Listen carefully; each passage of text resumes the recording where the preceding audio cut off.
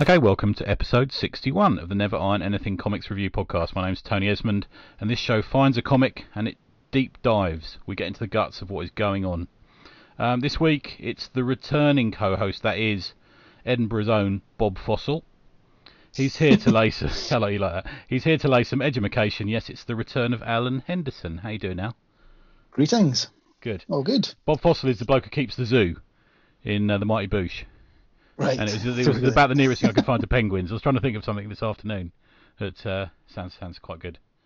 You have to remember that when it comes to Edinburgh Zoo, the penguins are the only animals with equity cards. So, used to be part of the advertising for Edinburgh Zoo. Right. You can stay in that hotel near the zoo, can't you? And if it's quiet, you can hear the odd screech coming from there. Yes. Yeah, I've stayed in there a couple of times. Good. How was your Christmas, mate? Good. Not so bad. Pretty quiet, as you might imagine, with everything else going on.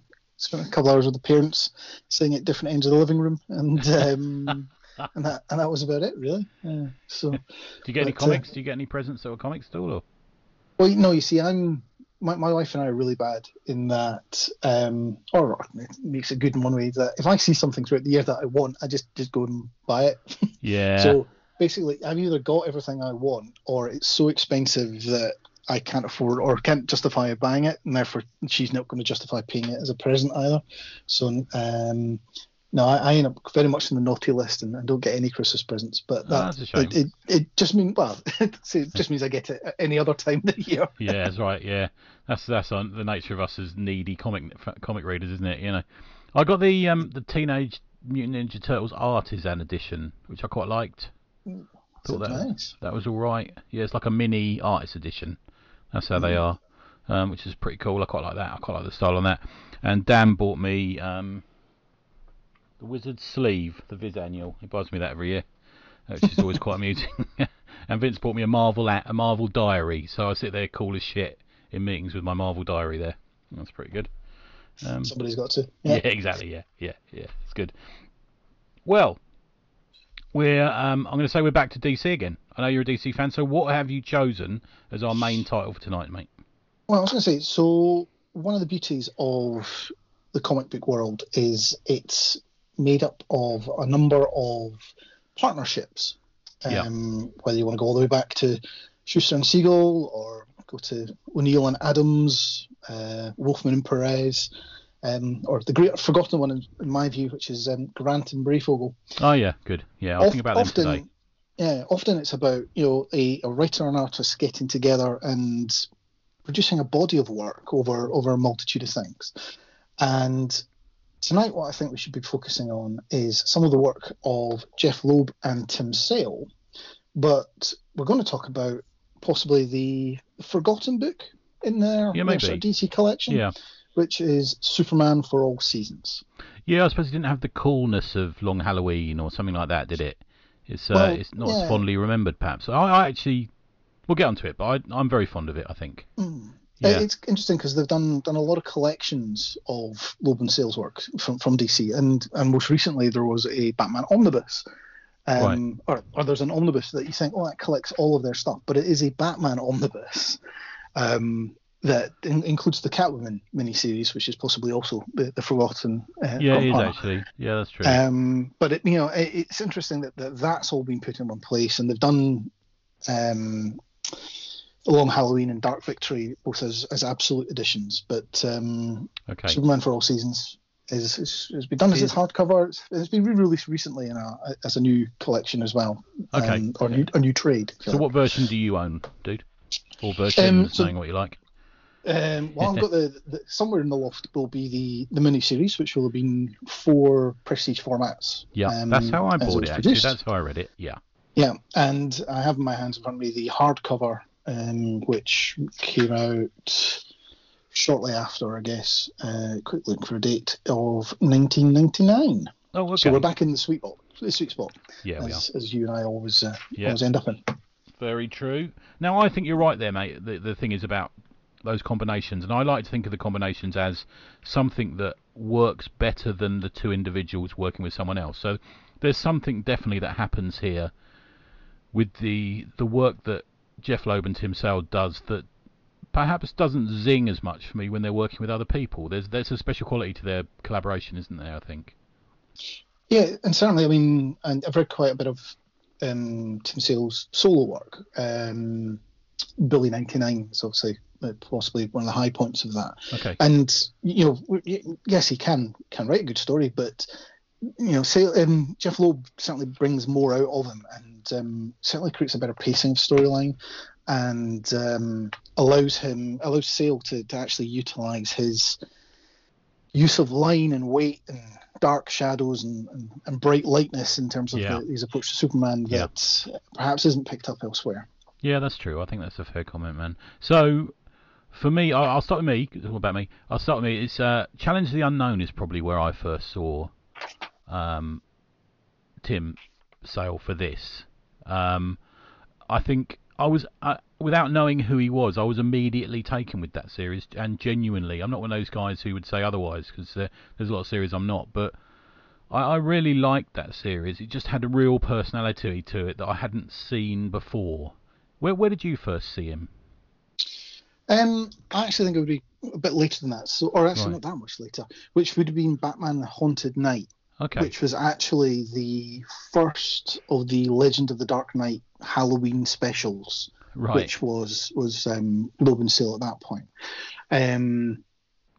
Being the DC Batman collector, and that because that's 93 or thereabouts, so Halloween 93. Yeah. Anything Batman I was picking up, and therefore you come out with a Legends of the Dark Knight special, which is essentially the size of an annual, and it would have been straight on that. Thank you very much, and that kind of sparked off the run that Loeb and Sale were given, because there was 2 other Halloween specials that they did after that, both of which had been, or all 3 of which had been collected into a trade of their own called Haunted Knight, and that's certainly where I would have started with them. Yeah, no, before that led on to Long Halloween. Yeah, I didn't read Long Halloween until it came out in trade, actually. So I read Challengers in issues, and then Long Halloween and Dark Victory I read as trades, actually. So let's just run through a few of the sort of collaboration books that they've done, and they've done a lot together, haven't they? Challenge the Unknown 91, Batman Haunted Knight 93, like you said, Wolverine and Gambit Victims 94, which I hadn't read for years after it was released. I read it maybe 3 or 4 years ago. Just happened to pick it up. I think in a bargain bin, sort of, dollar bin. Batman the Long Halloween 96, 97, Superman for All Seasons, which we're going to talk about in a minute, 98, Batman Dark Victory 99, Daredevil Yellow. So this ironically, we talked about this before, and we'll get onto this, but Tim Sale suffers from an element of colour blindness, but for a man who's colourblind, he decided to call all of his books, or him and Loeb, all of his books by a colour. So the Marvel books can be delineated by a certain colour. So you've got Daredevil Yellow, Spider-Man Blue, Hulk Grey, more of that in a minute, and then back to DC again for Catwoman When in Rome, which was 6 issues, 2004, and then we got Solo, and then we got Captain America White, which was quite long in gestation, let's say. So we got a 0, didn't we? I remember seeing the 0 in, and then it was 6 or 7 years before we got 1 to 5, I think. Yeah. So being, as I say, being the DC boy and all that sort of stuff, I picked up very, very little Marvel, but knowing that it was Loeb and Sale, and knowing that it was a mini series, I jumped on the coloured elements in from Marvel, because it was able to say, right, there's a package piece, and Daredevil Yellow is a beautiful thing of going, look, here's an origin story of Daredevil. So that was a really great way in for me with regard to getting some of the Marvel stuff. So you're right, it came, they did the 3 miniseries of Yellow, Blue, and Grey, and you're thinking, great, what are they doing next? Captain America White, and it follows straight on after that, the issue 0. Or more or less straight on, you're going, there's issue 0 of Captain America White. Yep. In, I think it was 2008 or thereabouts. Mm-hmm. And then, 6 years later, before we got to issue 1. There are certain image titles that have done worse than that, but not many. Yeah, there's a few out there. I also thought it was a bit of a stretch. White. They could have gone for red, white, and blue. I don't know why they didn't. It just... I don't know why that. Yeah. Yeah, but whatever. And they also did a Vampirella. They had a backup in Rebirth issue 1, which I have not read, and I'm a big Vampirella fan, so I need to get to that. And then we got a Grendel, didn't we? Black, White, and Red, which is pretty good. Yes. And again, colored mentioned as that. Yeah, exactly. Yeah. To be fair, that's with Wagner. That's not. Yes, that's right. Yeah, I think he likes Wagner, doesn't he? He gets on very well with him. Yeah. I listened to some interviews with Sale about his collaboration with Loeb, and Loeb was kind of new to comics-ish when they first started working together in Challengers, and he says he does, and I don't know what you think, Al, but I find Loeb to be one of those guys who critically suffers quite a lot from, Wizard Magazine or, the Great Fanboy Nation. People don't like his stuff, and they get quite venomous about his stuff, but it still sells shitloads. Away from the Sale stuff, when you get stuff like Ultimatum, Hush, even Hush maybe, which is getting a bit of a reevaluation these days. What do you think? Hush at the time was, he produces populist stuff a lot of the time, and therefore, because it's populist, it perhaps breaks away from continuity. It breaks away from the, and a lot of it is very trope based as a result of that. And some of that comes from his background of being somebody who produces films and television scripts, because you're not aiming for the fanboy, you're aiming for as big an audience as possible from that perspective. And I think therefore when he's writing comics, he's also got that sensibility to say, no, I need to present this in such a way that this touches everybody that could potentially pick up and read it. And sometimes the fanboy then goes, oh, but no, this is my special thing. You're giving away the crown jewels here by letting other people in. Which is weird about some of the other reverse things where we've talked in the past about the fact that Marvel it has not leveraged its movie franchises to get people in to buy the comics. Yeah. So why shouldn't we be saying that? Well, let's get the comics to go and let people follow the movies. Yeah. But yes, I think that's where I think some of the vitriol comes from in terms of the comic book press or whatever. Yeah, I think so. And it's also why certain things perhaps don't stand the test of time, like Hush, because it's a case of it fits the populist of that point.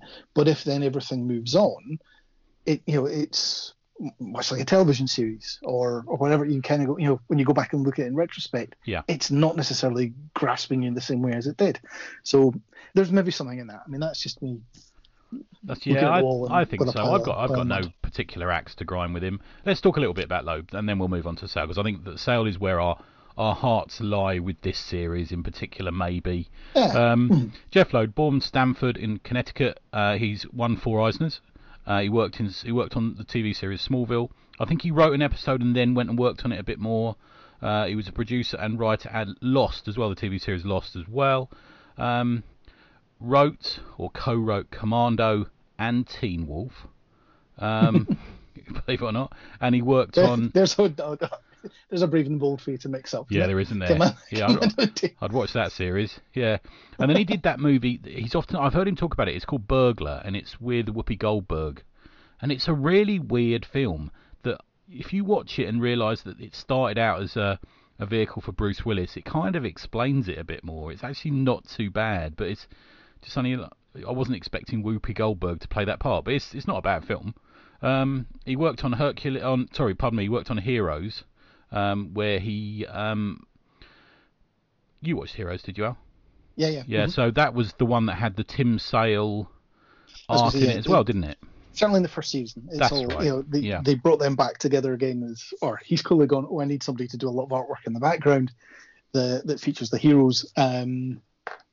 Tim, here's your slice of the dollar. Yeah, exactly. Yeah, and he also works on the Marvel TV shows. Probably best known for the stuff like Jessica Jones, Daredevil, Iron Fist, Defenders, Punisher, Luke Cage. That little raft of, which we'll probably one day we'll think back and remember how joyous we were that they were on television. But they're not bad. I like most of them, I've got to say.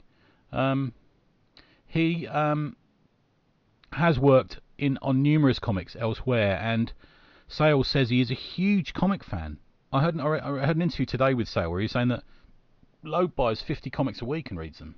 He's a proper fan, and Yeah. I hate to be that bloke, but it always does endear these people to me a bit when I hear that they're big comic fans as well. I kind of like that. Well, I mean, even if you just look at the stuff he's done, you can understand that he understands the history of each of the characters he's worked on. So, all of the colored series from Marvel, it's not just here's a remake of an origin story or anything like that. It's a subtle piece of that story. Yeah. In terms of if you were just given Daredevil to write, you're not going to write the fact that for a very short period of time he was in a yellow costume and try to explain why that costume was yellow. That that's not where you're going to go. But if you've got the history there and you understand the basis of the character, that's fine. And similarly with Long Halloween, where if you're going to write Batman and you're going to say, right, I've got 12 issues and I can put a different villain in each one, and I'm going to try and allocate each of them to a holiday. There's that's a lot of research, and I think it's a lot of work in that, man, because they shit themselves. They thought people would figure it out and the series would be done.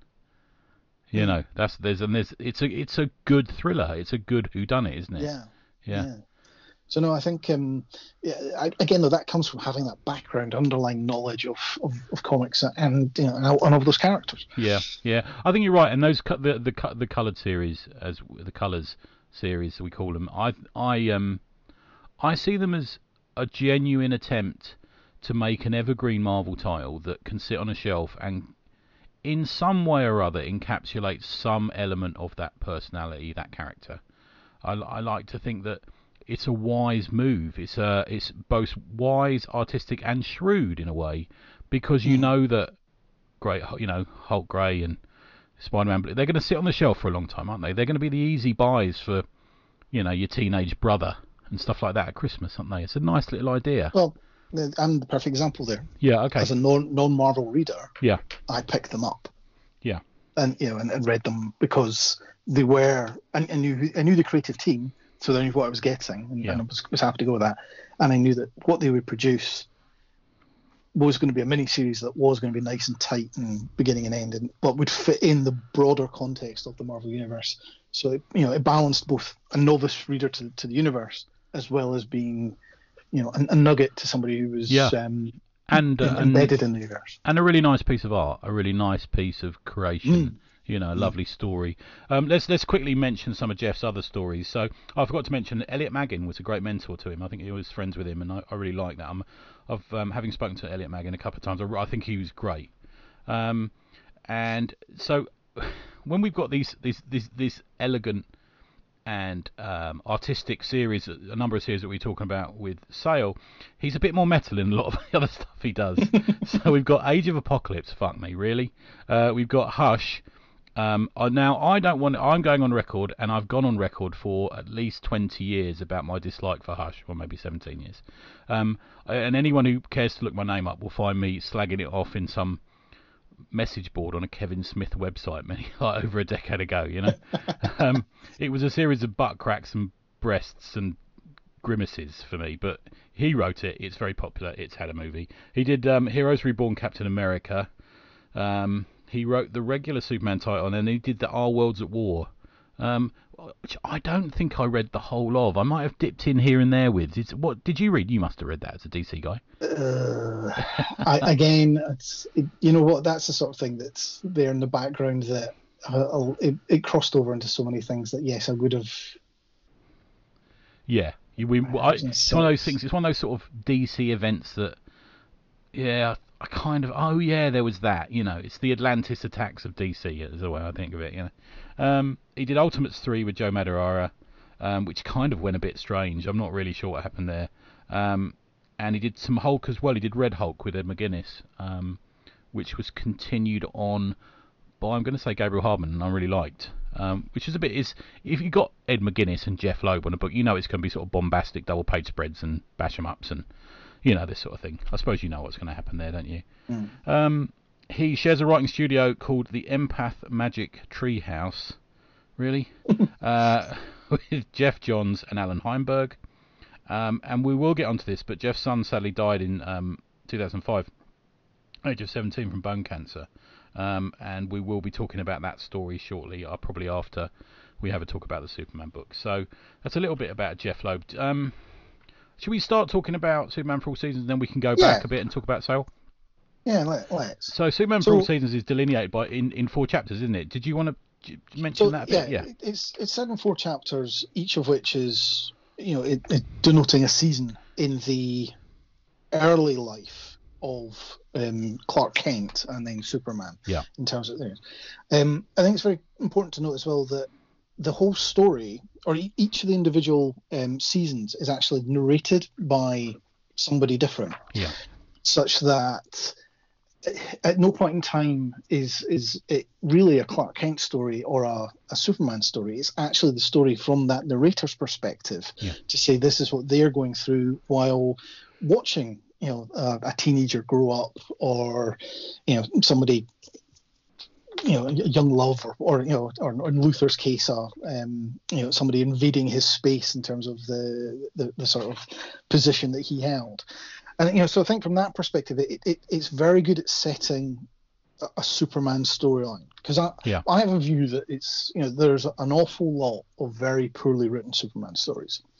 And there's 2 things about this. One, the best Batman stories are never really about Batman. They're about somebody beside Batman. Okay. Whether that's the villain, or whether it's a Gordon storyline, or even an Alfred storyline.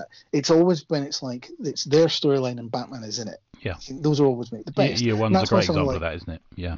Year One's a great example of that. Long Halloween's a great example of that. Okay. Where it's really the story of the villains that Batman works his way through. Now, Superman, in my view, is that it's never about writing about the powers.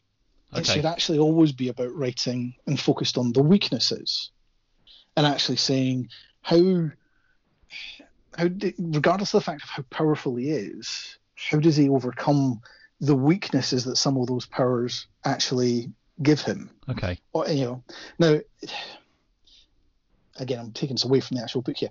The best example I have for that is actually a story that was just before the death of Superman storyline. Okay. So from 92, where I actually looked it up, it's Superman Man of Steel 16 and Superman 72. Right. Where it's all about the fact that Clark is moving in with Lois, or spending a lot of time at Lois's flat or apartment, and there's domestic abuse is happening next door. Okay. So obviously he can hear it through the wall, but can't do anything about it. And when when Superman engages in the event, the woman in the story defends the abuser. Yeah. As is often the case. Yeah. And it's very much that's a brilliant story about Superman because it's all about a weakness, the fact that he can hear things but can't do anything about it. Okay. Yeah. Now, in Superman for All Seasons, again, I think a lot of it is about him suffering the weakness, particularly in the early chapters where it's him growing up and therefore not knowing how to manage his powers, or how to live a life in that sort of position of saying, I can't get my hair cut. Yeah. Or how does a super powerful teenage boy deal with relationships, and how does how do you deal with leaving home, and the weakness that gives you in terms of the emotional crush of saying, well, I'm having to leave because I've got these powers. And that's why I think a lot of this is really, it's a really good story, because it's not really, here's a super powerful being. Here's a being that has powers but has a lot of weaknesses that go with them. Yeah, I think so. It's a human story, which is interesting in when you realise that there's very little sort of Kryptonian lore in this either, is there? It's about people, really, And I think, as I say, that to me is one of the reasons why the narratorship is really important. Yeah. So the first chapters, if you like, the first chapter, which is spring. It starts off in spring, isn't it? Yeah. Which is narrated by Pa Kent. Yep. So again, this is very much about. I keep getting flashbacks to that John Cleese book we read. I can't help it. It keeps happening. But yeah, this is a proper Pa Kent, isn't it? This is proper Jonathan Kent. Yeah. Where so it's Jonathan Kent going. Basically, the story is about realizing that as a father, your son's got to a certain age where he needs to leave home, and compound that by the fact that he's the most powerful, or he has all these superpowers. So how do you deal with that sort of leaving home piece? And this is where Sale then takes over and produces the most Americana-looking set of pages that this is Norman Rockwell by way of Wonderful Life, isn't it? It really is. Yeah, there's even a little Wonderful Life visual gag, isn't there, where when they run into the one of them, I can't remember who it is now, one of them touches the sort of the fountain as he for luck, as he does in Wonderful Life. It's so, I mean, it's I'm just going to start on page 10, right, which is just in the hardcover, page 10. I don't know what that is for. Okay. So what version do you have? I haven't cracked open my Prestige because it's still bagged, so I've got the digital version, my friend. But so that would be page 1, page 2 then, possibly. Okay. Yeah. Which is just the it's the front of the farm. Now, clearly, Sale spent a little bit of time rewatching 1979 Superman at this point as well, because it's the house, it's the barn. There's the swing on the porch. The walk down to the gate, isn't there? Yeah. And just to make this the most American thing you can imagine, and it's a complete throwaway thing because your eye is immediately drawn over to the right hand side of the page. But on the left hand side of the page, sitting on the window ledge, is an apple pie. Oh yeah. Right, and which could not be more small town, idyllic, imagined 1950s. America. Yeah, it really is, isn't it?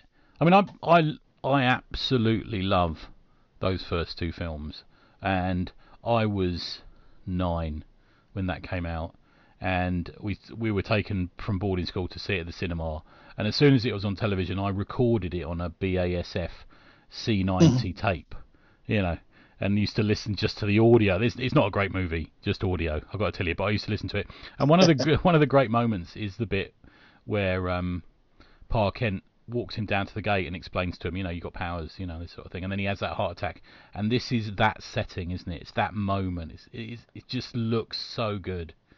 Yeah. And that's we're beginning to see here the introduction of splash pages, which this is full of, isn't it? It uses them a lot. Yeah, and so there's 2 panels on this particular page, but you're right. It's still going. Here's a big image, oomph, and I think sometimes that gets overused as a trope in comics, but here where he's trying to go look at the expanse or the big sky, man, the big sky, yeah. Or here's the peace and calm of the farm. Yeah. So it is just beautiful from that perspective. Now, there's an interesting thing here about, as I understand it, when Sale first submitted some of the early drawings on this, there was a little bit of a intake of breath, I believe, from DC. Oh, right, okay. Where they kind of went, well, because he and I'm using Tim Sale's own words here from an interview, where he went, the fat doofus. Yes, now this is something I wanted to talk to you about. Yeah, I occasionally think he goes a tiny bit far. Yes. He draws the eyes a little bit too close together at times. Yes, a little bit oafish. Yeah. But what he's trying to get across here is the fact that at this point in the book, Clark is only supposed to be 16, 17, maybe 18 tops. Yeah. Because it's that sort of late high school-ish. But he's also trying to go, he also kind of walks with a stoop, as if to, try and make himself look a little smaller, and his shoulders slump a little bit. Again, as if to say, look, if I pulled my shoulders back and spread my chest to show my full power, that's not, I don't want to be seen as that big hulking guy. I want to be seen as, the soft and gentle and cuddly type thing.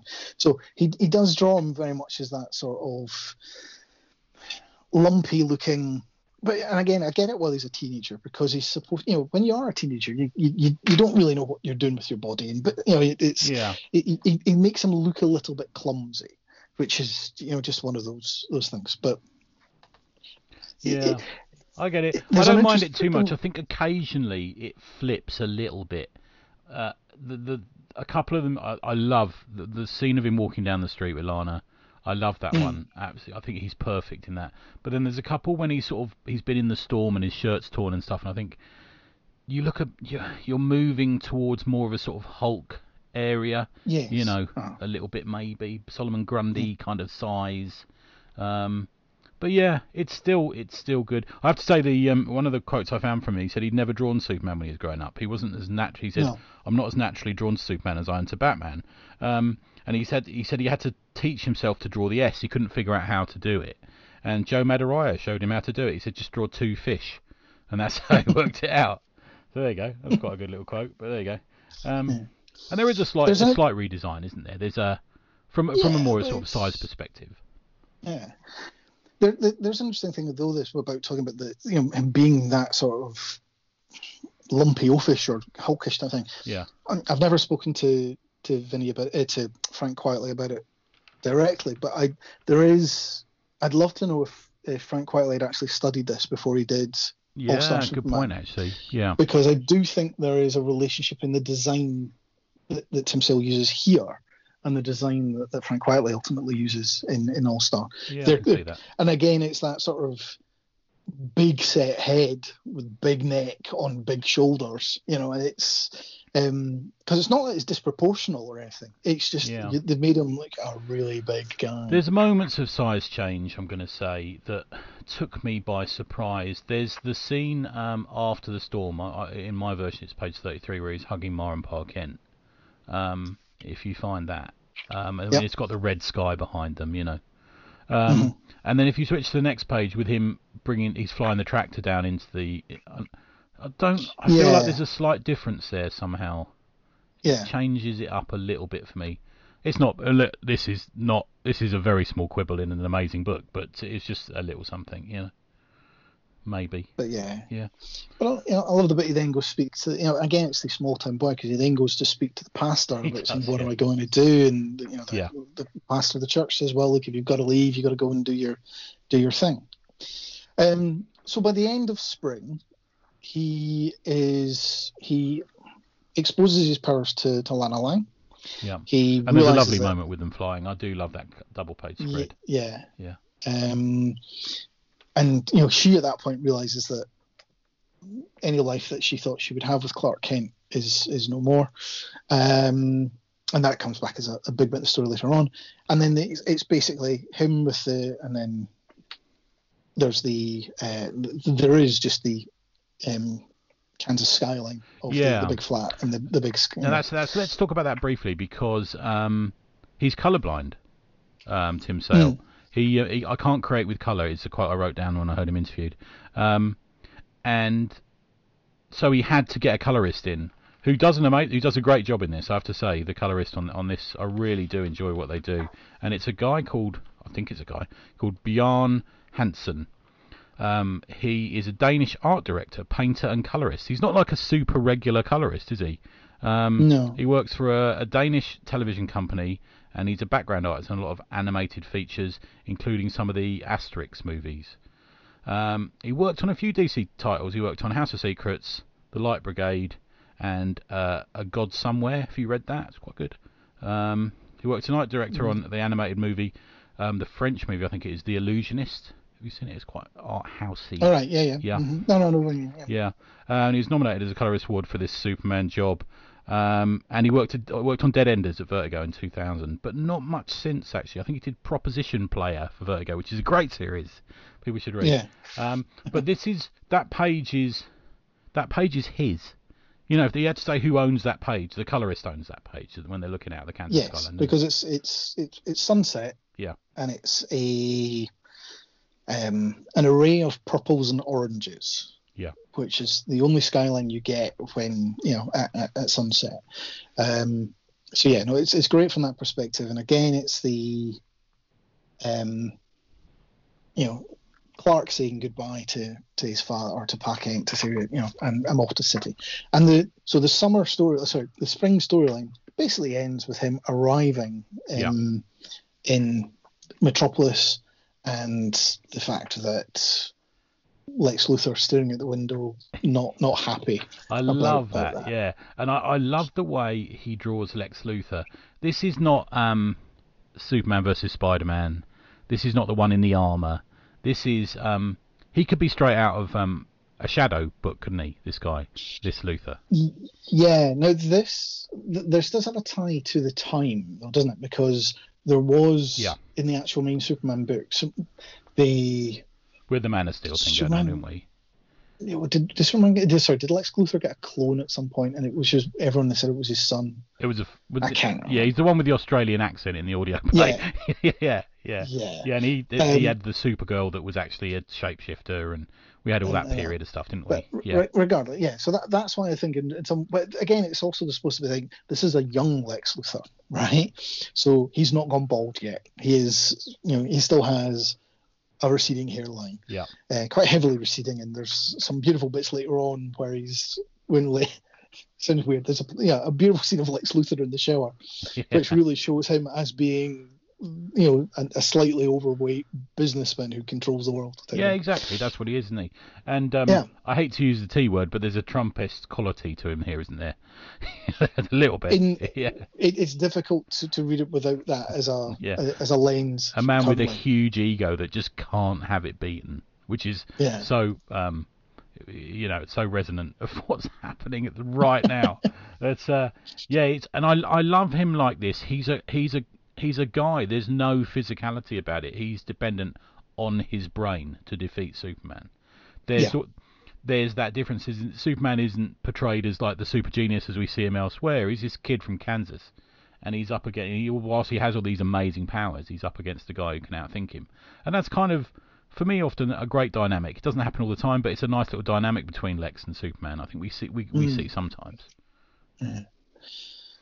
Good. Should we duck out and talk a little bit about Tim Sale now before we get on to the next one? So Tim was born 1st of May 1956 in Ithaca, New York, although he then went and lived in Seattle.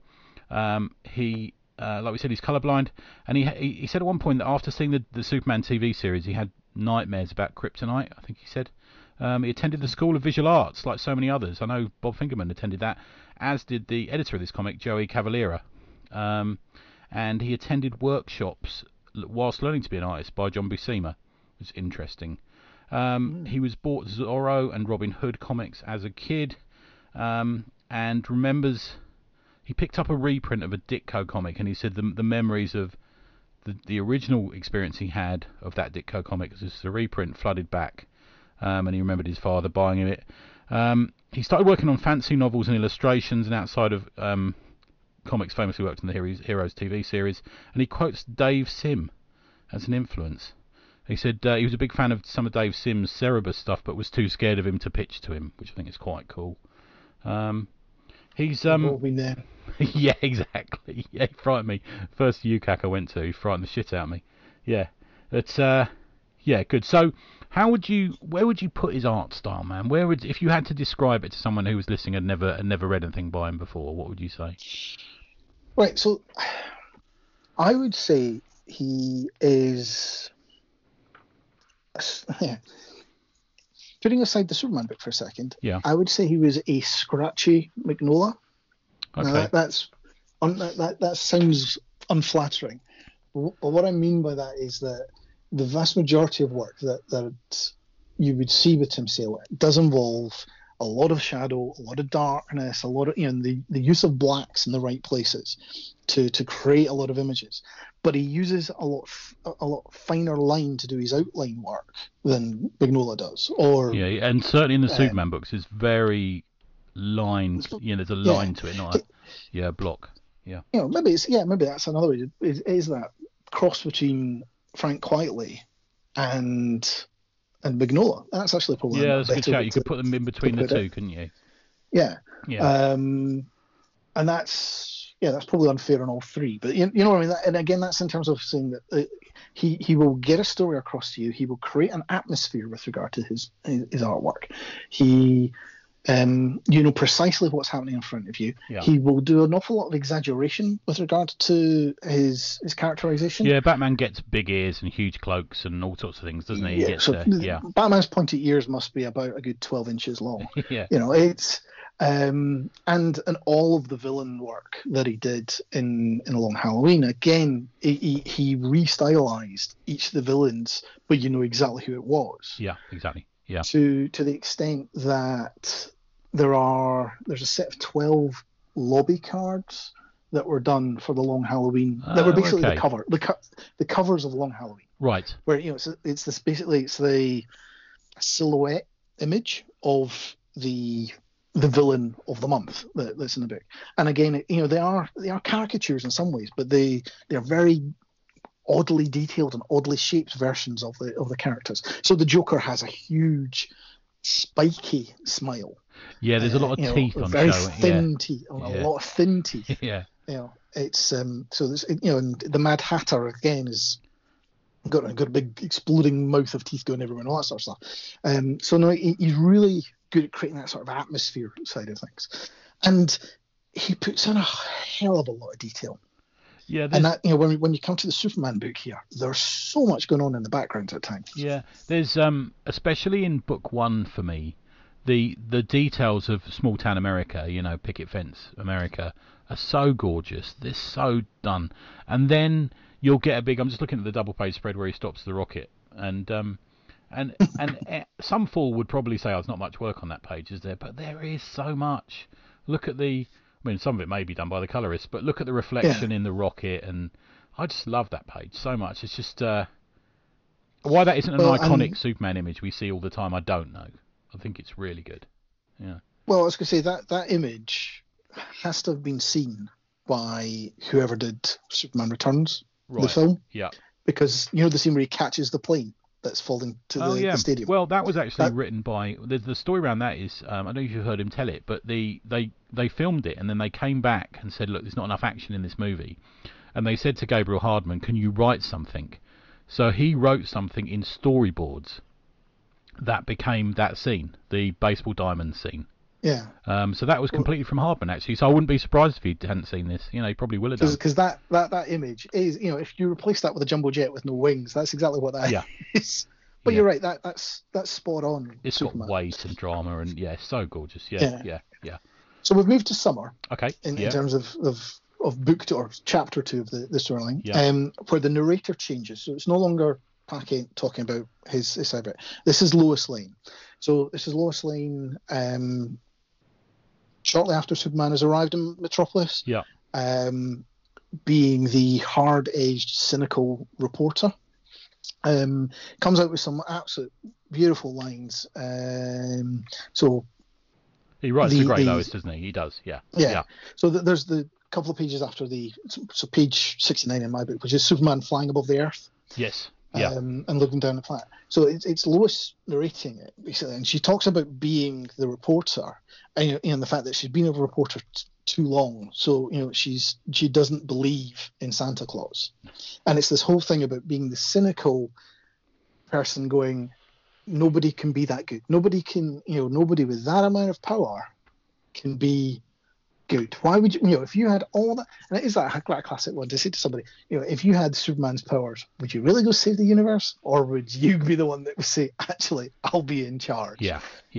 And it's a really interesting dynamic of, from the narration perspective of, again, saying the human story here is Lois going, I just don't buy it.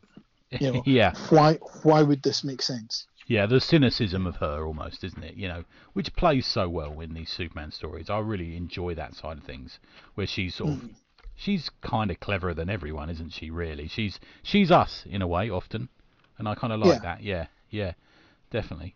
Yeah, no, that's a good one. It's a very much an action-orientated one, that one, compared to a lot of stillness and a lot of character stuff that plays out in the first Prestige format. We're not calling them trades, are we? The first issue. Yeah, definitely. Yeah. Is there any other little spreads you like? Or go on, sorry, man. So I was going to say, and a lot of this is about building up as well this antagonism between Luthor and Superman. Yeah. And there's a scene slightly later on in that trade bout where Lois is being held captive or hostage, and gun to the head type thing. And basically Luthor and Superman are standing side by side, and Luthor starts to make a statement about why the terrorist should let her go. And in that, before he's finished making the statement, Superman's there and back again and pulled the gun out the guy's hand and crushes it to bits. Yeah. And it's the fact that is setting this. It's not the fact that Luthor is a bad guy and going, being the villain who wants to rob everything or steal the diamond or whatever it would be. It's the reason that Luthor does not like Superman is basically he embarrasses him. Yeah. And he goes through this process, and not just this one-off, but constantly throughout. Luthor is used to being the top dog, and suddenly there's somebody who's just embarrassing, and is doing so in front of somebody who he has a crush on as well. And all that. A pretty lady. Yeah. And it's suddenly that, Lois, come back in the car with me, I'll take you safe. And she goes, no, I'll fly with him back to the planet type thing. And don't forget, that's done, the movement in that scene is done with the colour. When you look at it really is. Yeah, I'm really glad we brought up the colorist because he adds so much to this. Completely. Yeah. And again, it's a bit of your Trumpism piece, isn't it? It really is. But it is that whole look. What made him a bad guy here is literally somebody wound him up, and he just and it just builds and builds on that. And there's some lovely scenes again with this about a few pages later on. Clark going back to his apartment and it being a really boring apartment and him being really bored in the apartment. And then he literally just opens the window and the next scene is he arrives in the field to speak to Jonathan Kent. That double page spread that double page spread will break you, man, isn't it? It's the most beautiful thing, isn't it? Where they meet in the field. But it's the beautifulness about Lois is the narrator of this, so she doesn't know what's happening, but she's typing up this whole thing about I don't believe who he is, who is the Superman, and slowly she's starting to get it, if you like, and that line about does he have a fortress of solitude somewhere? Yeah, and it's the fact that he's actually gone all the way back to Smallville to basically give his dad a hug, and you're like, that counterpoint works so well, doesn't it? Yeah. Against the cynicism to think, well, this is why he's not cynical. He's got his big castle somewhere, and he hasn't. He's just got his dad and his mum, and no, it's so good. I think maybe we should talk a little bit about Man of Steel here because there are parallels to be made between it, aren't they? A number of years before this, we got the reworking, the post-crisis Superman, and Byrne and Loeb play in different ways with it, don't they? They both discover powers. They both discover Metropolis. They both discover Lois. They both discover Lex. There's little things going on that run parallel, aren't there? Yeah, 100%. And this is just a different take on it with a different set of pacing. Yes, I think the Byrne tells that as a Superman story. Yep. Well, this is being, as I say, this, as you say, this is the humanity side of it. So this is, the Jonathan Kent story, the Lois Lane story. We're about to move on to the Lex Luthor story. Yeah. And this is telling the emergence of Superman into the world in their from their context of how it matters and impacts them. Yeah. Well, I think the Byrne piece, rightly so, because it was the reintroduction of Superman into the to post-crisis DC universe, was told from his perspective of child from. And we give them they both give them vulnerabilities in different ways. So vulnerability in Loeb's book is the humanness. The vulnerability of him is the fact that he is a human. He is kind of, But the vulnerability in Byrne's one was he depowered him quite substantially. So I think before that, we've been used to sort of Superman pulling the planet out of its, whatever, picking up a city or something. His access to other exactly. access from reverse to turn back time. Yeah. Now, before we get on to the third volume, I wanted to mention a little bit because I've spoken very briefly to Loeb, but I've never met Sale, although I think I saw him in a lift once. But you've spoken to and got commissions from Sale, haven't you? A couple, I think. Is that right? Yeah. So I've met Tim Sale twice. Yeah. The second time was a much more boring time, which was in Thought Bubble, I think. That's where I saw him. Yeah. Which I think it was 2010. Okay. And he did a commission there for me for of Commissioner Gordon.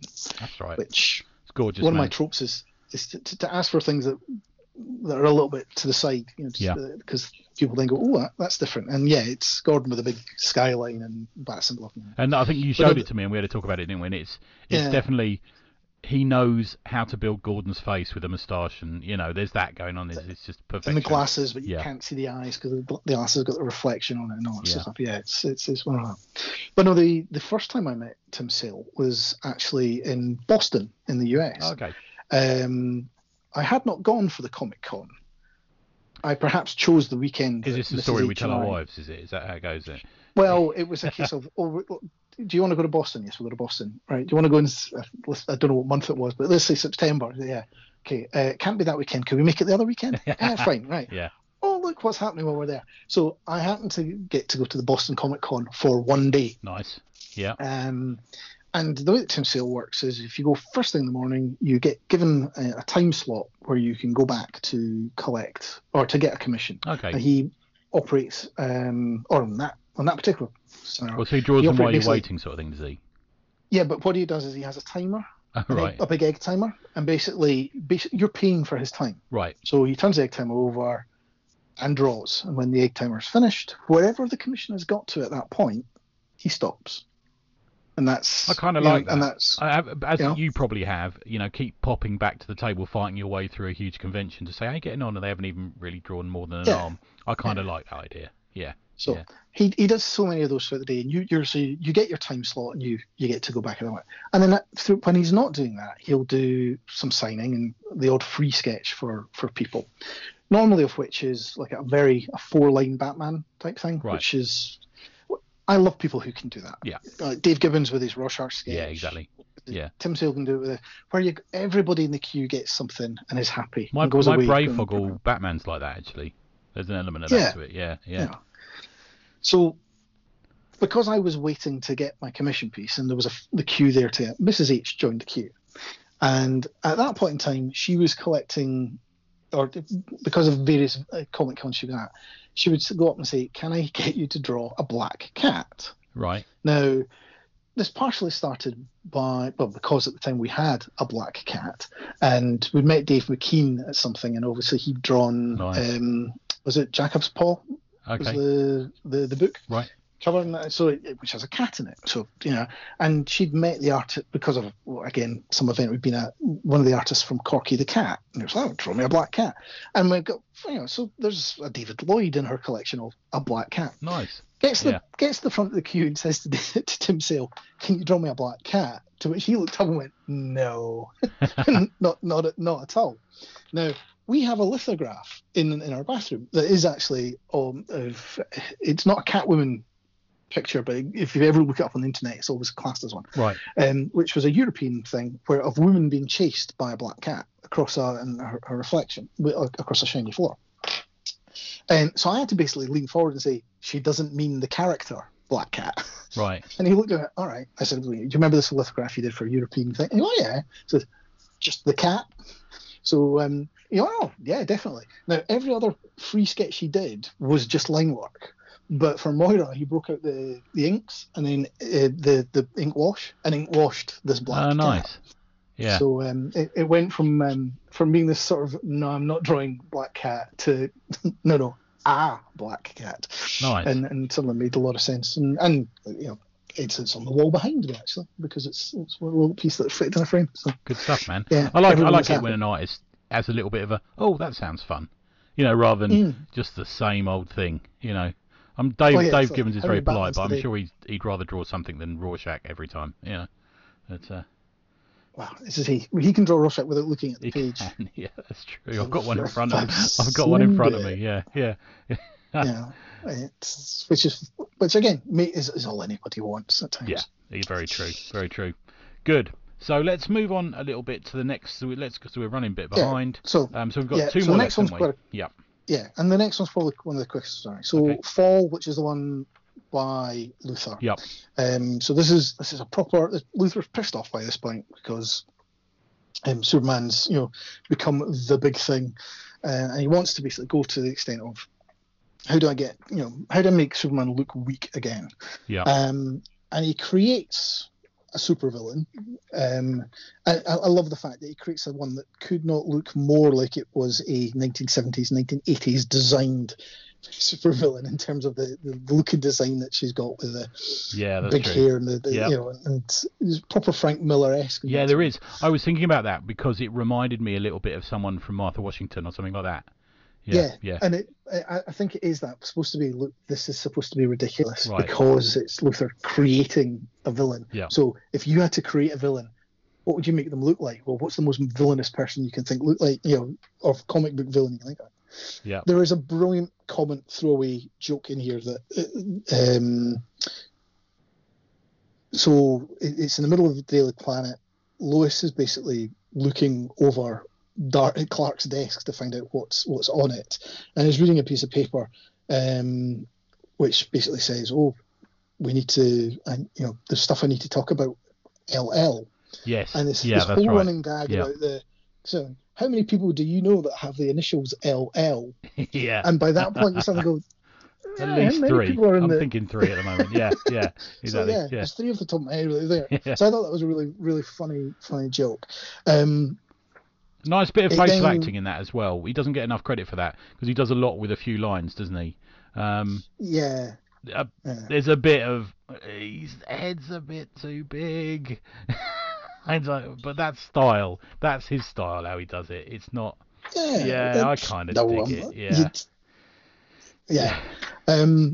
He then draws an image of Luthor standing at the window, going, "And this is the American way."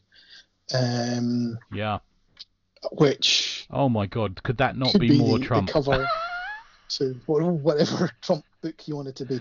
And you talk about what is the Superman image in this book, and him stopping the train. So good. Yeah, I was going to mention that one as one of my favourites. Yeah. I actually think this is slightly better than the Rocket one, purely because you can see more of Superman's face. But that, you know what? If you have the Rocket one, I'll take this one. There's one each. There's the sudden stop of motion in that is just incredible, isn't it? The way it crunches up, you got the glass flying at the top. The glass, just so nice. And the way that the metal's all crumpling up, it's beautifully done. So that's what it looks like right there. And basically, this is he then faces down against Luthor's pet villain called Toxic, who has made a whole load of people go to sleep and manages to create rain. Now, the whole thing about this is the fact that Luthor, again, is trying to break Superman down from the perspective saying the only way that you can save the day is to make Toxic die. Or, you can't save everybody. Yeah.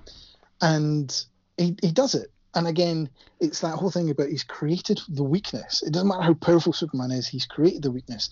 And Clark basically implodes in on himself and, again, returns to Smallville. Yeah. Realizing that, doesn't matter what I've done, what's the point of having all these powers if I can't save everybody?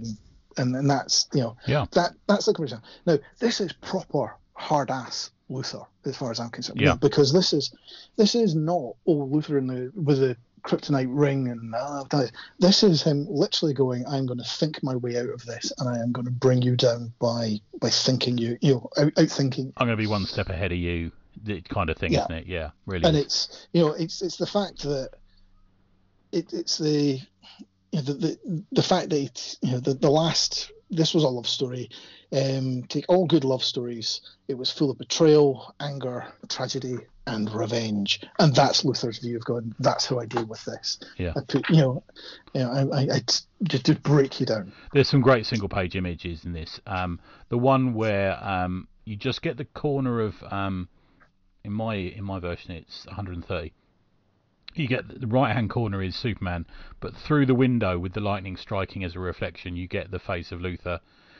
The hunched over shoulders, just looking out. So beautiful, so lovely, and the rain hitting the floor. Really gorgeous, yeah. Good. And then we move to winter. Yeah, and this is the start of this. We get this returning gag, don't we? So there's this kid who keeps almost dying because he always seems to be on the top of buildings somewhere. We get a returning gag of him, don't we? Yeah. And this time it's the Luthor machine that saves him rather than in that sort of classic purple and green, which I think I first saw Superman versus Spider-Man. I think that's kind of the colouring that I first saw there, the Ross Andrews stuff. Yeah, some Super Friends stuff probably from Okay, mid-80s. yeah. And then of The course cartoon, it but was yeah. it was Luther's armor as well, wasn't it? And that sort of thing. I don't Yeah, mind it. I think it exactly. works. I think it's good. Yeah. Yeah. Again, the fact that they didn't put Luther in it and they actually said it was Luther's sort of Luther robot soldier, Yeah. I like in terms of that. Yeah, so the final story is Lana Lang's narration and her view of things. Quite a lot of that, however, it's back to Lois being, not knowing where Clark has gone or that. And there's a really interesting thing is where this is her sat at his desk, splash page with a paper framed on the wall behind her. Yeah. Where not saying it's actually going. This is kind of dating it in terms of the context of going. He's not yet, or this was before he was Superman in Metropolis, because it says it flies. Yeah. And I just thought it was a really nice sort of twist on that. And it's the join the dots moment, isn't it? It really is that. It's if you were trying to work out who it was, she's holding his name and having him fly over the top of her in the newspaper. Yeah. It's a nice. It's a nice bit of narrative in a drawing. She's also looking quite foxy at this point, I'd like to say. Yeah, I'd kind of. I was more a Medusa kind of guy because I'm a bit freaky. But she's looking quite good here with the dark hair. I've got to tell you. Yeah. Yeah. Then the story then revolves on the fact that, and there's some beautiful pages where they go back into the store. Yeah, I really like that, man. And I think, thinking back on it, I remembered two things from this series. We don't remember everything, do we? I remembered the Smallville at the start and the snow at the end. They're the two things that sort of really, really echoed back for me on this. And when I got to the last issue, I was saying, oh, here it is. This is the stuff I really loved. Yeah. Yeah. I did wonder, now this is maybe me stretching, on page 169 in my book, so they've just crossed the bridge and they're lying in the snow to make snow angels. Yep. However, if you read that, is it a cock and balls joke? It might be, mightn't it? I looked at it. I didn't look at that when I reread it the other day, and as I was scanning through it, I just thought, oh yeah, it might be, mightn't it? Yeah, it might well be a cock and balls joke. Yeah. Well, it's the fact that the line is, I haven't done this since we were kids. Clark, yours just looks like a... And then they just walk away from it. Yeah. And normally if you're making a snow angel, you push your feet apart as well. He hasn't. Yeah. Now, I think the thing is supposed to be, it looks like Superman and his cape. Yeah. But no, I was like going, that really reads as a cock and balls joke. Yeah. Anyway. Good. I'm going to write to Jeff Loeb now. See what he thinks. So it then gets a little bit funny with regard to, there's then a big storm again hits Smallville, and it's all about saying, well, how, Superman just happens to be there. I find it really amusing to see Superman in his costume, but wearing a Mac because it's raining. I don't know. Yeah. That just amuses me to go, it's raining, so I'm rather than get my costume wet, I'll wear with this raincoat on top. That's just odd. I really like the way it mirrors the bed in issue 2 with him in his own bed in Smallville. So if you look at these, it's almost the same format of bedroom, but one's a city and one's a country, and he's back in bed again. Yeah, no, it's good. Yeah. So the page just before that, there's again one of the perfect lines from Ma Kent in this particular case, where Lana doesn't know how to deal with the fact that she's left Smallville because she knew that Clark Kent had his powers. There's a really interesting thing here about the fact that Pete Ross was the one that wanted to leave and never leaves. She wanted to stay but left, and Clark was always going to be the one there. And it's the fact that she's talking to Ma Kent about the fact that she doesn't know how to do to deal with a Superman, and it's the fact that she struggles to get his name. How do you deal with a? And she basically Ma Kent steps in as Clark. His name is Clark. Yeah. And to me, that I know that this book was partially inspirational for Smallville. That's the inspiration for Smallville right there. He is Clark. To turn around and say, he was always Clark to me. Clark's he was never story. Kal-El to me. He was always Clark. Yeah. And it's a case of that one page, if you like, and the fact that how does Lana Lang deal with it? It's all about the fact that you just deal with him as being Clark, who happens to have powers. There's a comfortable feeling between writer and artist in this. They trust each other, I think, which I don't think always happens with Jeff Loeb's books. They know how to spread. And there's to me, It's page 154, and it's the She Knows page. And I love that page because it's just, they know how to take their time with it, and she just, I know, and it's just so well done. Yeah, that whole sequence, as I say, from that through to basically her telling Clark, you need to now go and be Superman for the purposes of saving the things that need saving. Yeah. That is beautifully done. And the guys in the diner who are playing cards are perfect. Yeah. Just perfect. Yeah. Yeah, just what you need in this. It's not too seriously. They're almost like there's a Three Stooges element to them being pals, and there's that. They're just the comedy relief, but they're not at one point. They realise, they know, and I really like that element. And they invite him to play cards at one point, don't they? It's yeah. So good. And man. then the last thing I was going to call out, just because I'm also conscious of time, is they end up back at the church at the end of all this, and the pastor's doing his speech, and there's a long panel at the bottom of the page of basically all the people that live in Smallville, if you like. And you look at that long panel, and if I told you that, and said, oh, one of these people is Superman, pick him out from that line. Yeah. I just love the way it's actually a beautiful thing. Is, but we're talking about, but at this point he is got his shoulders back more. He's lifted his body more than he was in the start of the book, where he was a bit something more. But this is back to this whole thing about, look, Clark Kent and Bruce Wayne are big men. Yeah, exactly. They've got to be, haven't they? Yeah. And in this line out, you've got somebody who's tall, you've got but who's weedy, you've got everyone else is a bit short and dumpy and all this sort of stuff. And then there's this guy who looks like he's 3 foot across and 6'6", and he's an American football player in that scene, isn't he? Yeah. Built like the proverbial. Yeah. And that's just just a nice touch for me. Yeah, that's a great. And then the structure of these panels, and then a lot of the pages don't have many panels on them, but they're so well structured. And there's, that central panel on that page is gorgeous, man. That overhead of them all outside the church, beautiful, absolutely beautiful. Yeah. And then it closes with him returning to Metropolis, saying, "I am Superman." Yeah. So, yeah, no, it's good. Yeah, what a book, man. Absolutely. Now, a couple of questions before we get on to. We're just going to mention a couple of. I think we'll probably just mention them, won't we? A couple of things. Yeah. So, to you, I know we've just had a love in around this book, but for you, Superman or Batman by Sale? I'd probably still go Batman. Yeah. Okay. And Superman or Batman for Loeb then? What about Loeb? Superman there, I actually think. I think he writes a really good Superman. I think he does, man. I really do. I agree. Yeah, I think you're right. And I think you're right when you say that a lot of his Bat books are about the villains. Yeah, I think you're right. And that's the right. Yeah. Good. Now we were going to just briefly touch on another one of his books, because we in our plan we didn't expect to take over an hour. You were going to mention another one. We're more relevant than that. So two final things then. So I also reread Hulk Grey. Yep. Which is a really, it's an odd element, because this is the Hulk was grey for how many issues? I know. 2. Yeah. Well, he went back to being grey for a while, didn't he? Let's face it. But the purpose of this storyline is because all of it's set as a sort of origin piece of going, he's grey briefly. It's a bit clunky, the dialogue in this, I must admit. Everybody seems to know that he's called Hulk as soon as one person calls him Hulk. It's just amused me to go, how did you know he was called Hulk? But there's a beautiful scene in the middle where Hulk is out in the desert at night, and he's picked up a rabbit. And it's a complete lift from Of Mice and Men and Steinbeck. Right.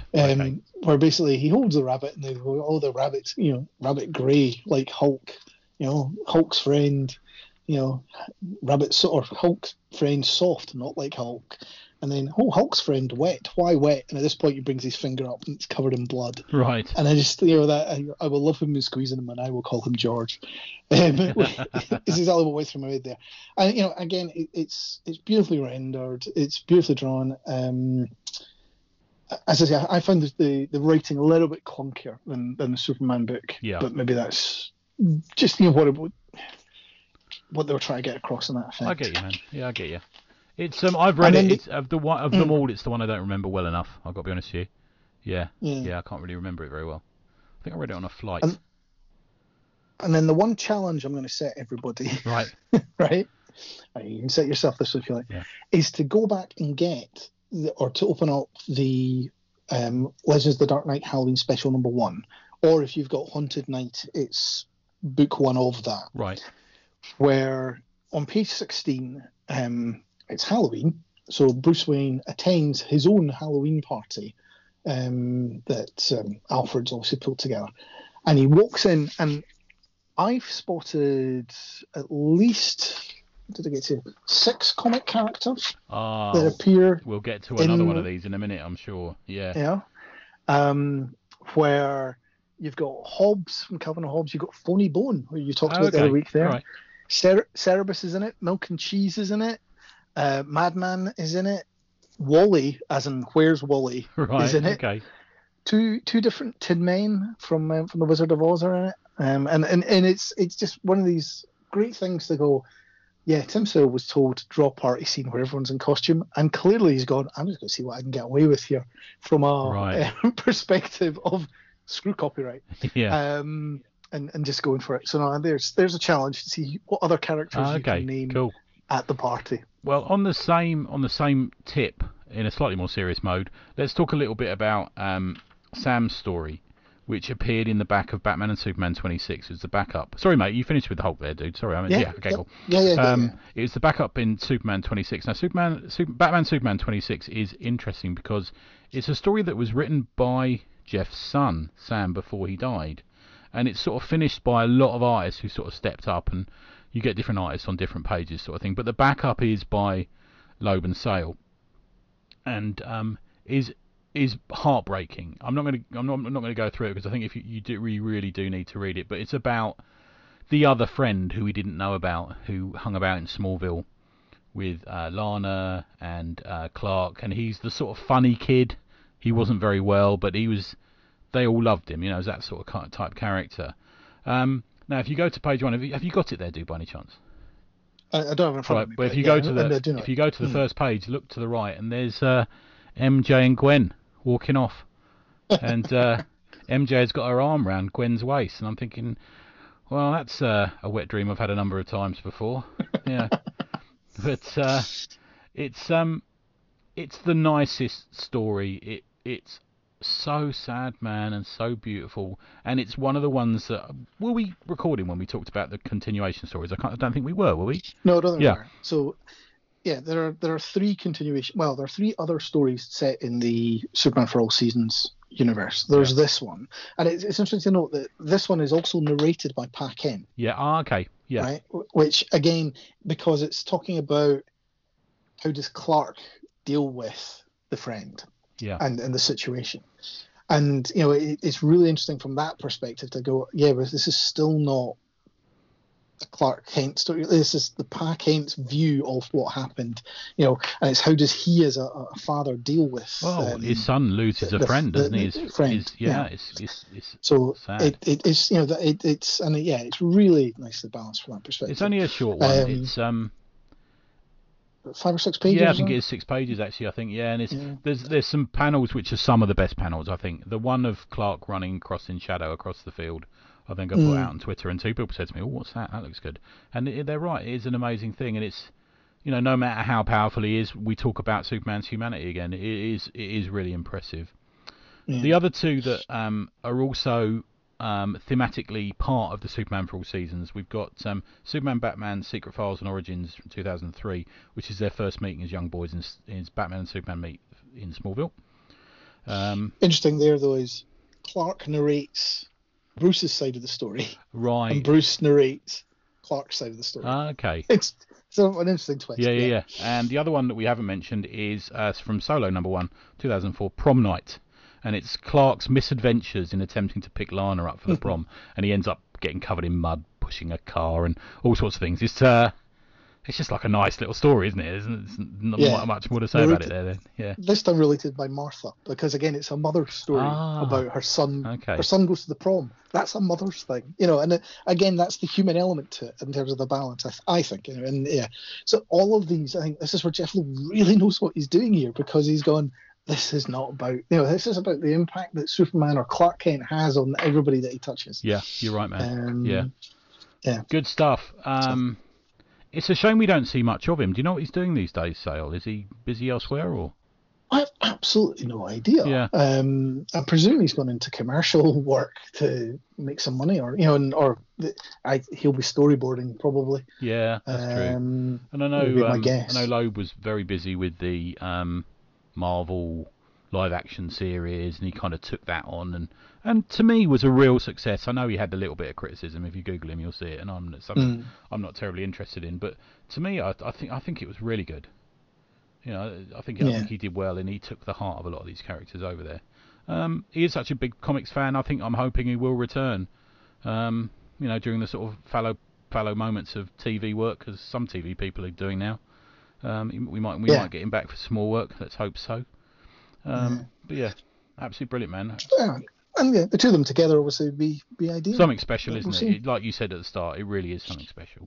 Yeah. Well, that's the thing as well. It's the sort of thing where, because they're also renowned for doing, I say one and done stories. That's not quite it, but they can do something that's contained and therefore can produce something evergreen.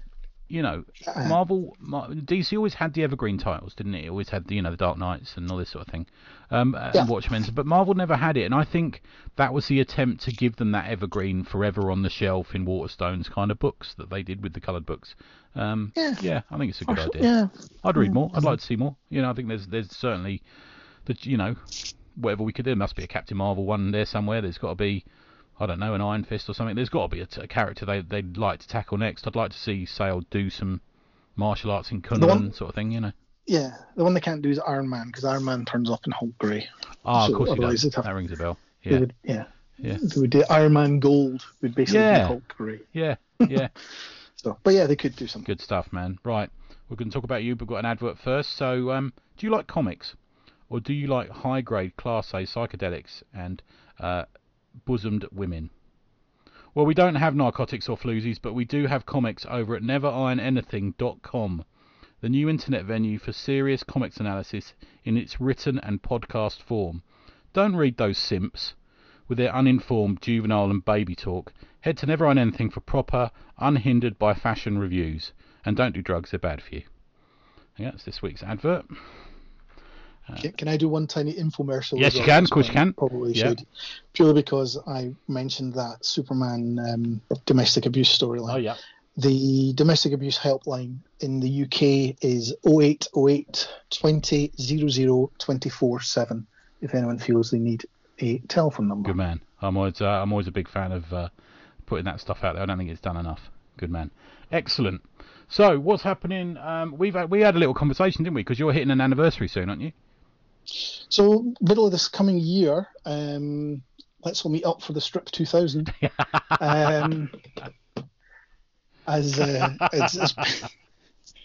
I tried to write that today. It wasn't.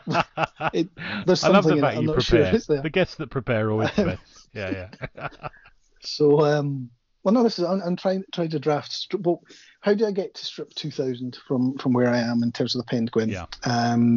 So yeah, coming up very soon at the start of March, we'll have the 8th anniversary of Penguin running, and that will equate to approximately 2,000 strips come July in terms of the way that numbering works. You got to do all these strips that appeared in 2000 AD 1. So you could do Peng 1 instead of Mac 1. Peng 1. Yeah, I can't think what you'd do with Harlem Heroes. What else would there be? Yeah. What would Dan Dare be? God. So I'm having a think as to what the anniversary. An anniversary is a big. Marvel used to fucking have an anniversary every 25 issues at one point. Yeah. So yeah. And it's what to make the arc, because there's also options actually that 2001 might be an easier. Oh, that's true. Well, I'm looking forward to that one, man. Yeah. Well, no, it's just a monolith that would be the Penguin standing there. Going, dig out that Treasury edition. Yeah. So no, we'll see. So no, that's where we're with that. Before we get to that, there should be a new Penguin book as well. For tax reasons, I'll probably push it to April. Well, we've got no offset this past year. No travel. So all my costs that would have pushed down any profits for the taxman haven't happened this year. So I need to, let's move the profits into the next year. if you believe there are prophets. But no, it's likely to be late March or April in terms of sort of putting up on Kickstarter or doing the pre-order approach, whatever's valid come that Yeah, I point in get you. time. Yeah, And, I don't think you're likely to get banned, but it doesn't do you bad for sales. Yeah, well, that helps. And I think the main core of people who've followed me on Kickstarter regularly would follow Oh man, me first to hour. Yeah, you know I'm another always in side. the first hour. Yeah, I always get it. Yeah. Yeah. But well, I've got all my people in Finland that follow me that I'll need to make sure that they pick me up. Big in Finland. I'm big in Finland. Yeah. Cool. And anything else you're working on at the moment, dude? You still doing your paintings or? Paintings have dried up a little bit just post Christmas, just because life. Yeah. And it's weird as well. I think so the sales for that kind of dried up because everyone was buying them for Christmas presents. Yeah. So I'll maybe take a few weeks off that or a month or so off that and then get back to it. Again, I want to keep working at that as a technique to actually just learn the skill. Yeah, I get you. And that's that's kind of where I did try to do the self-portrait the other night there when we were at the drink and draw. That was all right, man. Looked good. Which it's a learning process. Let's leave it at that. Those drink and draws are good, man. I'm enjoying them. I think everyone. They're great. I think it's interesting depending on the volume of people are there. I think there's a critical mass. Yeah, it's about 20 something, isn't there? It's not a bad number. When we got to the Thought Bubble one and we had to split into rooms, there was almost too many people, and I think certain people felt less. No, you just can't have that. But as I always say, if we were in a pub, we wouldn't all sit together and talk together simultaneously. Yeah, that's true. And that's the problem with a Zoom call is that you're all sitting together, talking together simultaneously. If you were in a pub, you would say, right, there's 40 people here. I'll spend 5 minutes with these 5 people. It'd be a social butterfly around them all. Yeah. And I might spend half an hour with a group and only 2 minutes with somebody else. But you would, you have that opportunity to mingle and mix and dip in and out of conversations, which doesn't quite work on Zoom. No, I get you. So that's why I think there's a balance about saying hey, I'm not saying limit the number of people by any stretch of the imagination. No, just a pleasant number that everyone gets a little talk. Some people don't want to talk, do they? But some people do, and I think it's fun. I'd say the funny line. There's always a funny line of the night. Yours previously was maybe he's gone to show us what perspective is when Johnny Cannon walked out to get a book on perspective. But the one that really made me laugh this week was, and I can't say why, but when John Ottaway said, "Well, that was a difficult wank," and that just fucking hell. Yeah. No, it's good. It's good stuff, man. And what else are you reading? Got anything on the read pile that you're looking at the moment, or? So things I've finished recently that are in this room at least. I read Hell in Stalingrad. Oh, okay. Which, the Kickstarter for that. It's come through, isn't it? Kickstarter that. It looks very pretty. It's I think that's kind of what Dan said. It looks pretty. He wasn't 100% sure what was going on in every panel, but it looks good. Yeah. And then I recently finished Harker Book 1. Oh, yeah. Which is a reprint of a recollection and a little bit of touch up of some books that you and I will have read. I'm sure I read one or two of the issues way I back. bought we had a table Bristol next to them at Bristol 2000. in the early 2000s. Yeah, that's where I got to know them. I remember from then. That's part of it, and it came out on Kickstarter. And then I also read some of the comic scene annual. Okay. Annual that they brought out. Good stuff, man. I've just read the whole of Immortal Hulk over Christmas. Which I kind of dug. It's all right. It's about 40-something issues. Yeah, it's all right. Apart from the fact every fucking diner's called the Sinnott Diner or the Buscema Bar, and I'm like, enough of that. But that's pretty good. I read a load of old West Coast Avengers because I'm sad. I've got the Marvel app. You're not a Marvel guy, but I've got to tell you, I get my money's worth out of that. It's like $8.99 a month, and I easily read 50 comics a month off it. It's very good. I've still got so much to read that's physical sitting there. No. To add more digital to it. The thing is, get off my arse and walk up 3 flights of steps to go and get the trades that I meant to read over Christmas. I just sat there vegging out, reading stuff on the iPad. I know. I had a bag full of trades that sort of sit in the car. I take them in the office, think, I'll read one of these this lunchtime, and I'm so busy I never do. But yeah, I know what you mean. Well, the weird thing I found was I had a week off, and I actually read less in that week off than I would have done while at work. We force our pleasure on ourselves, don't we? Yeah, a little bit. Yeah, we need that. We need to smell the roses amongst the work sometimes, don't we? I think. Yeah. Good stuff, man. So where? Good stuff. Sorry, mate. No, I'm saying that's all good stuff. Good stuff. Yep. So where can people find you online, and where can they follow you, etc.? So if you want to find me, just go hunting for Penguin on any form of social media, and you'll find me one way or other through that, whether it's Facebook, Instagram, or Twitter. I'm also on Twitter as @Shadow1972. Cool, good stuff, man. And you can you've got all manner of Penguin and other products to buy at your store, haven't you? That are well worth it. I always like them. Yeah, they make a good toilet read. That's and I know you're not excited by that because it's a good selling point. Yeah. Good stuff. You can find me over at neverironanything.com, the home of this podcast, the big cartel for Tribute Press and my other books, and also I've started a new review site. So if you are a comic creator and you fancy sending me some comics to review, I might get around to them on there. But it will be a proper review. It's not just promotion. So prepare yourselves, which has caused something of a discussion this week. But yeah, thanks, Al. We shall have a conversation in a minute about the next one. What one was this? Was this like your seventh appearance, wasn't it? This was number 7. Yeah, good. It's going well, man. It's going well. Good stuff, and catch you in a bit, man.